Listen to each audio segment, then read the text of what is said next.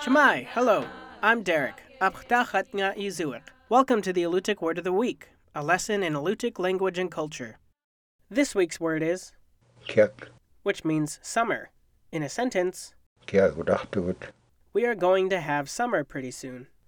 Summer in the Kodiak Archipelago comes slowly. In April and May, low-pressure systems generated in the Aleutian Islands shift westward into the Bering Sea and Kodiak's weather begins to moderate. Warm, foggy conditions replace cold winter winds as the days lengthen and the sun rises high above the horizon. By June, temperatures are mild and the hillsides green. For Alutiiq people, summer has always been a time of work. The resources critical to a subsistence lifestyle are abundant and most easily obtained during the warm months. In June and July, people hunt sea mammals and seabirds, fish for cod and halibut, and collect fresh greens from coastal meadows. Salmon fishing and berry picking follow in August and September. In the distant past, summer was also the time for travel and trading. During the warm, light months, villagers regularly paddled to the Alaska mainland to visit their neighbors and obtain foods and raw materials not locally available.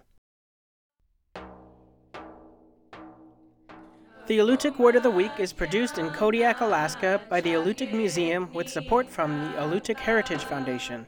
Words are spoken and translated by Alutiiq elders Nick Alokli and Sophie Shepard.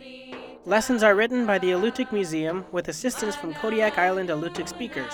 Lessons are published in the Kodiak Daily Mirror each Friday. To subscribe to a weekly email lesson, visit the Alutiiq Museum's website at alutiiqmuseum.org and find our podcast in the iTunes Store.